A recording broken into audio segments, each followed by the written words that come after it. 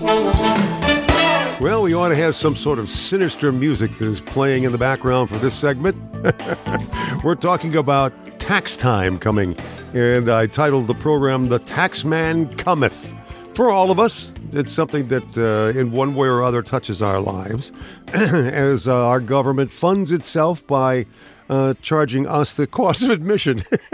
Yeah, but when you really think about it, I mean, and I'm probably the weirdest person on earth for saying this, the quality of life that we have in this country is because we're willing to pay the price for it. I mean, right. We have, for the most part, great roads and infrastructure and all those things that go along with it. Well, and we're not paying the price for it. Our kids are going to. That's true. Right? And if we tried to reduce taxes even more, that just shifts more money that the kids will have to pay. The grandchildren will be paying and for the grandkids and their grandkids. Yeah. And that's nobody likes to pay taxes. However, it is the cost of living in the society that we're living in. Right? Nothing comes for free. Everything comes with a price. So how do we roll up our sleeves, Cal, and get ourselves ready for this season? Well, what's really crazy is that I had not been really looking at it from a different perspective for a long time because, as Gary would say, full disclosure, on occasion I provide tax services to people as well during this time of year. And so I've been looking at it more from a tax preparer perspective. And then I started to look at it from a tax customer perspective, and it's amazing how things have changed. Because there's three different ways you can do taxes now electronically, and that is you can either go out and buy the software and have it on your laptop or your desktop and do it that way. Mm-hmm. You can log on to the internet and do it through an online application. Oh. If your taxes are simple enough, and even if they're relatively complex, you can do them that way. The whole trick is, can you answer the questions properly? And then the third way is you can use your handheld device, which a lot of people call telephones. You can do it two ways on that. Some of them have apps where if you have a simple tax return, you can do it right on your cell phone. Oh, really? Yeah. You mean calling into the IRS and doing it? No, it's an application. You can do it on your cell phone. You take the camera. You can take pictures of some of your documents. Wow. Or you can get those documents electronically, transmit it to you directly into your application, and you can go ahead and fill it out that way too. And then I guess there is a fourth way because you can actually pick up your cell phone, and if you have a simple return, just a W-2, you can call the service, and they can take all the information over the phone and do your return that way. That joke has been out for a long time. It's basically they ask, how much did you make last year? Send it. Pretty much. Very simple form. Yeah. Very simple return. So let's just kind of quickly going through the software that you can buy out there. I think Intuit has the corner on that. Well, the two big guys out there that I've noticed. There's two. Yes, there's actually two. Okay.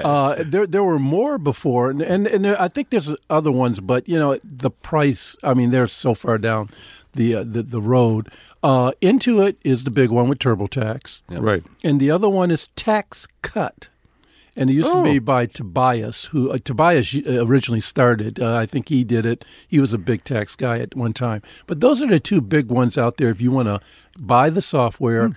And it ranges anywhere from $39 as high as $140, depending on how complex the return I was going to say, does the price depend on the complexity? Yeah, because you start off with your basic W-2 1040 returns that a lot of people do. Right. And then you have one that the higher price one is for folks who are in business for themselves, but not an LLC.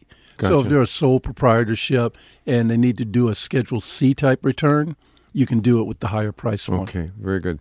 All right, then you said an online application? All of the major guys, the major players, and the major players I say are Intuit, H&R Block, Tax Cut, Tax Slayer, Jackson Hewitt. They all offer you the ability to do your taxes online at their websites. Okay. In addition, this year I discovered that Credit Karma, The guys who give you the free credit information, they also allow you to file your income taxes free there, too. I'll be darned. I bet what they try to do, I'm going to guess in this, is their effort is to kind of control all of your financial doings. And control maybe is too strong a word, but they want to be the broker for all of your financial Sure. Well, as long as they have half your information, why not, start with that and fill the rest out? Yep. I think it might be that, but I think it's more that I want an audience that is doing finance. So if I can get a bunch of people that are doing something financial, either taxes or credit, now I can aim all my advertising directly toward those people. And when I sell that advertising, I can say, I've got a captured audience of financial people, and you need to advertise your stuff here. I don't use them, but Mint and QuickBooks, those are two I know are financial. Well, QuickBooks is for managing finances, and that's QuickBooks is owned by Intuit. By Intuit, okay. And the other one you said? Mint. I am not. They started out as a budgeting app on your mobile phone, and then have expanded into other. Okay, I was wondering. Well. I was just curious if they were in this market as well. Yeah. You mentioned telephone apps. Just kind of quickly before we get to anything else. Pro Series or Intuit provides TurboTax for your phone, so you can actually do your filing. You can use the app on there to file your taxes that way as well. Okay. Usually the more simpler tax returns rather than the more complex ones. Again, obviously because the screen is so darn small. Yeah, right, exactly. Okay, now moving on from the tools for doing this, any particular records we need to be able to have, and any suggestions in that area? Well, see, that's a mixed bag because some employers deal with companies, payroll companies, that allow you to pull your records directly from them. So your W-2s, you can pull them from them. A lot of the banks in not brokerage houses, but mortgage companies and allow brokerage houses too. Yeah. You're right. Thank you so much, Gary. This guy's into the stocks. Anyway. I wish. So they tell me that I, made my 3 cents, yes, last year. Like that massive dividend. Your investment in Bosco paid off. That sort of thing. 6 but years. Yes, most of the financial institutions that you deal with allow you to be able to pull those records electronically. So that's one way of doing it. And if you don't have them that way, you can also get them. You'll get the paper versions. And in a lot of cases, when you have to input that information, you can actually take your phone, take a picture of that paper document, and it scans it like OCR and puts it into the return for you. And you know what I like? And I use TurboTax every year because I download it, and now I'm using it online because I uploaded my information online. They keep track of it better than I would. And when I sign up for this year, it'll pull all my information from last year. Yes. If you have a carry forward loss from a business or something, that's kind of nice to be able to keep track of that. But there's all sorts of other reasons to do that as well. So when I go in, year after year, it says, did you contribute to these charities this year? You did last year. Did you do it this year? Yeah. Are you still working for the same company? Do you want us to get the W-2 from that company, right? And they know that company. Yeah, you're really hitting on something important, which is continuity. Right. That if you've made your investigations, much, much easier because they do hold on to those records. Yeah, and you get that same deal with the desktop applications as well. Yes. So you can do it that way if you want to keep it a little bit closer to the vest. Now, Gary, when you said you uploaded to them, how does that work? So last year, I have been downloading the software and using it, right? So last year, like buying the disc or downloading it. Or I download it and it puts it on my computer, and then I use it, and then I just upload the tax return itself.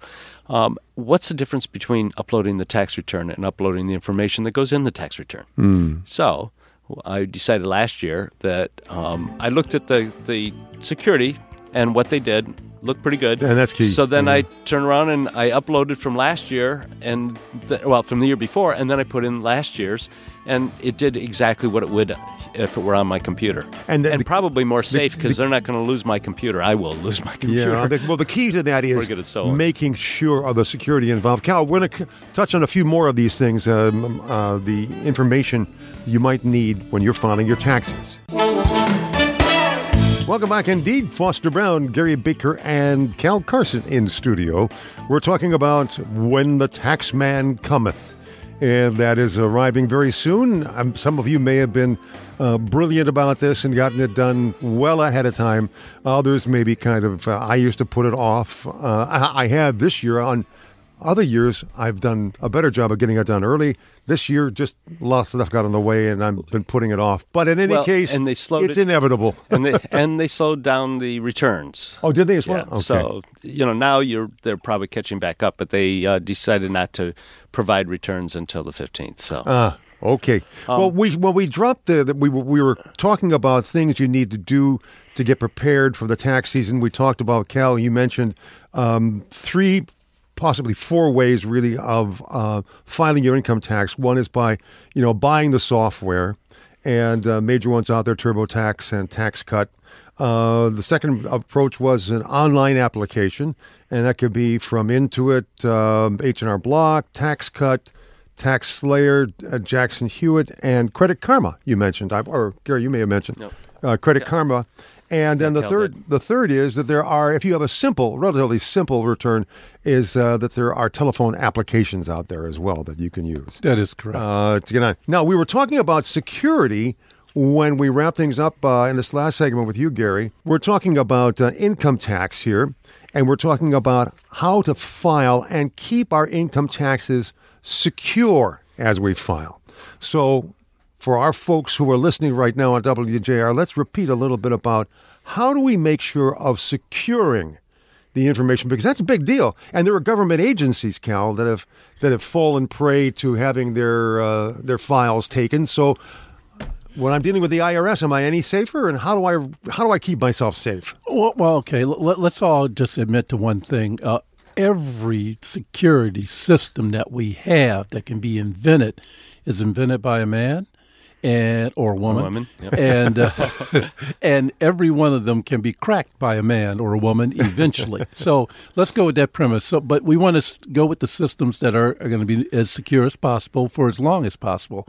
So it's going to be secure there. They're going to take care of it. It's their job to take care of it. It behooves them to take care of it. They have the public trust. They're holding all the money. And if they start letting people crack into the system and get refunds that they're not supposed to get, that's going to get expensive real fast. Yep. So they're going to be looking out for it. But for you as the individual, if you're going to decide to go ahead and do your own returns on your own computer, so all the information is right there on your computer as well as at the IRS. Mm-hmm. I got that out. Yeah. What you have to do is take a couple of precautions, and this is what I always suggest to do. A lot of times I do a lot of my pre-work for my returns on Excel spreadsheets. Lock the spreadsheets with a password. Okay. And then put those spreadsheets in the same folder that you're going to keep your tax returns in. And then once you're all done with your tax returns, you've transmitted them, you gotten your acknowledgments back from the IRS, you got your refund, or you sent your check off to pay it, and it's all squared away for the year and you're done, go get you 2 of those little USB flash drives. Okay. The smallest ones they got, because you won't need one very big. And copy those folders that contain the spreadsheets that you used and any other documents that you may have downloaded, and the tax actual file that you did, and copy them onto those thumb drives. So you have one copy on each thumb drive, and put one in a safe deposit box and put the other one in another safe place. And then on the very computer that you use, erase those files. Ah, okay. That way, if you should fall prey, and we all can, to a phishing attack or something like that, or a virus gets into your machine, or ransomware, they can't get it from you. It's not there to be gotten, period. And, that's really the key, because, whether the IRS is absolutely secure or not, they obviously try to make it as secure as possible, and you don't have a choice. You're going to file them with them. Right. And it's not that the information, because you file online, is any less secure. It's that once it gets to the IRS, can somebody take it? And whether you mail it in or file online, it's going to be in their database. And that's a problem, obviously. Anywhere where your information is stored, where there's online access to it, that could be a problem. But the real problem is, and people have heard, there were lots of cases last year and the year before and the year before that where somebody was masquerading as the taxpayer. Yep. and they ended up getting, changing the address and having it sent somewhere else, whether it's direct deposit in some other bank or sent to them in a check form. And the real person then went, "What do you mean you gave me my return? I haven't even filed my taxes yet." Well, that was because their machine, the individual user's machine, was compromised, right, Cal? That's possible. Probably. Yeah, Probably. Quite possible. Yep. Somehow they got enough information so they could masquerade as the taxpayer filing the tax return. And they do that often through phishing attacks, right? And they do. A lot of times, and phishing attack is not a hacking attack. It's a con attack. Yeah. In other words, nobody has electronically broken into your system. They have fooled you, in essence, into giving them. It's a con. It's a con. And that's what phishing is. And they have spear phishing, which just means they go after individual big fish, right? Okay. And that's usually executives in companies and corporations. Now, along the lines, this is in addition to what we've been talking about with some tips on that Cal had for getting ready for the IRS and different pieces of software to use.